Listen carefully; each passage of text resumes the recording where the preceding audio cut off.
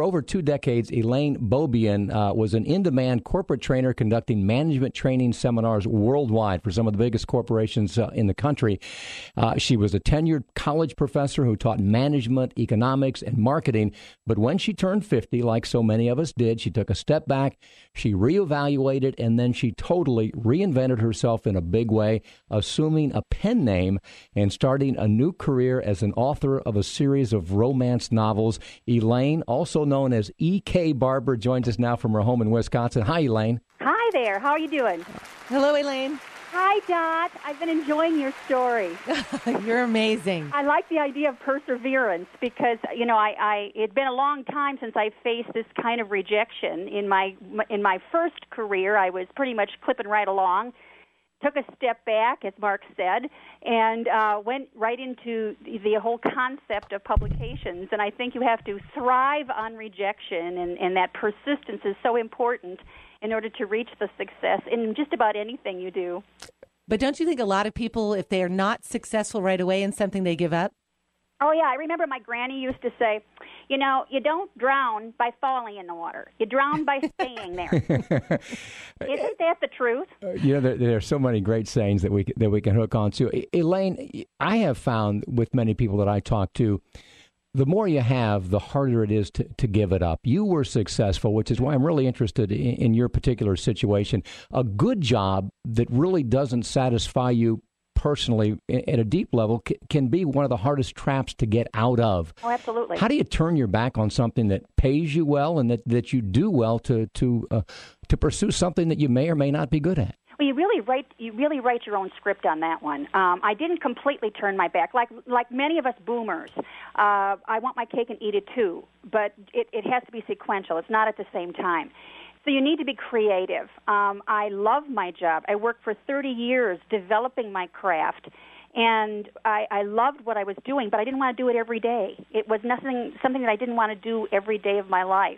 So I went and renegotiated my contract. So I teach a little bit in the fall. I take only the corporate clients that I find interesting, and I took a step back. You know, when you're standing at the edge of a cliff, a step forward is not progress. You really need to take a step back, take a look at the picture, retreat, and maybe revisit some unrealized dreams. If you have 100 years in you, and I think there's no reason we shouldn't live a century, that's only 36,000 days. It isn't that long of a lifespan. So at the age of 50, I really did. It was the turn of the millennium. I was giving it some thought. It wasn't that I didn't like my job, even love my job, but there was other things that I wanted to do. And this other opportunity opened up for me, and that's why I took the step into it completely. Well, some people say I just jumped the track. You know, I'm teaching business, I'm teaching marketing, but I didn't really, Mark. This is one of the things that after 50, this is the big advantage. I took a lifetime of knowledge and applied it in a little bit different way. So I'm taking bits and pieces and parts of what I took a lifetime to build and applying it to something new. As a matter of fact, Elaine Beaubien, corporate trainer and consultant, is always giving advice to E.K. Barber, the writer of romantic fiction. I mean, all she wants to do is write, and Elaine Beaubien wants her to write press releases. So that is the beauty, Dot, of reaching a certain age and having this wealth of experience that we can and should rely upon, and let it guide us as we take these steps toward something new. Mm-hmm. And I think it's something that you're very, very right about. Many, many people don't want to take that step back. They feel as though it's too late, perhaps, or that they have an opportunity has passed them by. That they don't want to start building something at this age. But I found that it really releases you. At the age of 50, you really have nothing whatever to prove anymore. You've reached a certain level of success in your business or a certain level of success in your life. You've raised your children, perhaps. And so you're finished with something. You know, you brought something into a full circle, and perhaps you want to start something over again. Now, there are going to be people who will tell me, when I share with them that I kind of reinvented my life and started a new career, I don't want to. I don't want to do that. I want to be finished. I want to be done. I want to relax.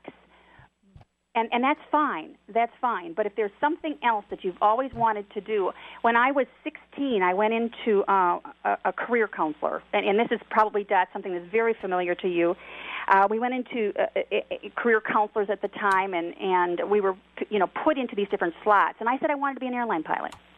Yeah. Yeah, and Amelia Earhart was one of my early heroines. I mean, here was a very romantic figure and, beautiful woman in a man's world. And I know she disappeared, but I even had in my own mind that she was, I don't know, some queen somewhere in some remote island. But anyway, I wanted to be just like her. I wanted to be an airline pilot, so I went into a counselor.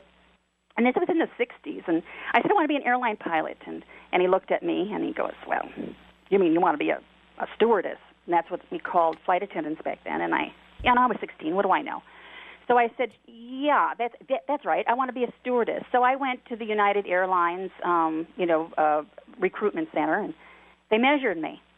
And I was 5'1". You had to be 5'2". And what I tell people is, throughout your life, if you can dream it, you can do it. Mm-hmm. But you can't be taller. So there are limitations. There's limitations of age. There's limitations of experience. You have limitations. But they shouldn't be limiting. And so you should get beyond that.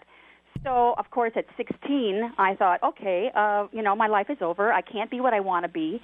I thought being a stewardess would be just the ticket because I didn't know that you didn't go from stewardess to pilot. I guess I figured once you were on the plane, you could get to be a pilot.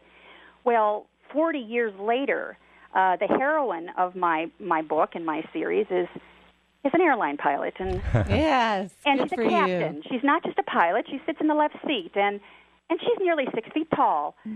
So if you can dream it, maybe you can write it. I got a phone call from a gentleman. I hope he's listening, Rocky from the Villages, and he retired.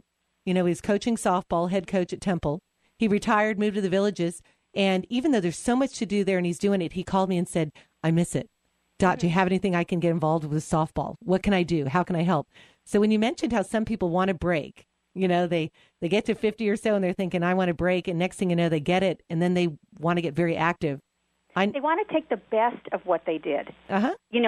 One of the things I have found when I work part-time is I don't have to take a lot of the peripheral and less joyful parts of the job.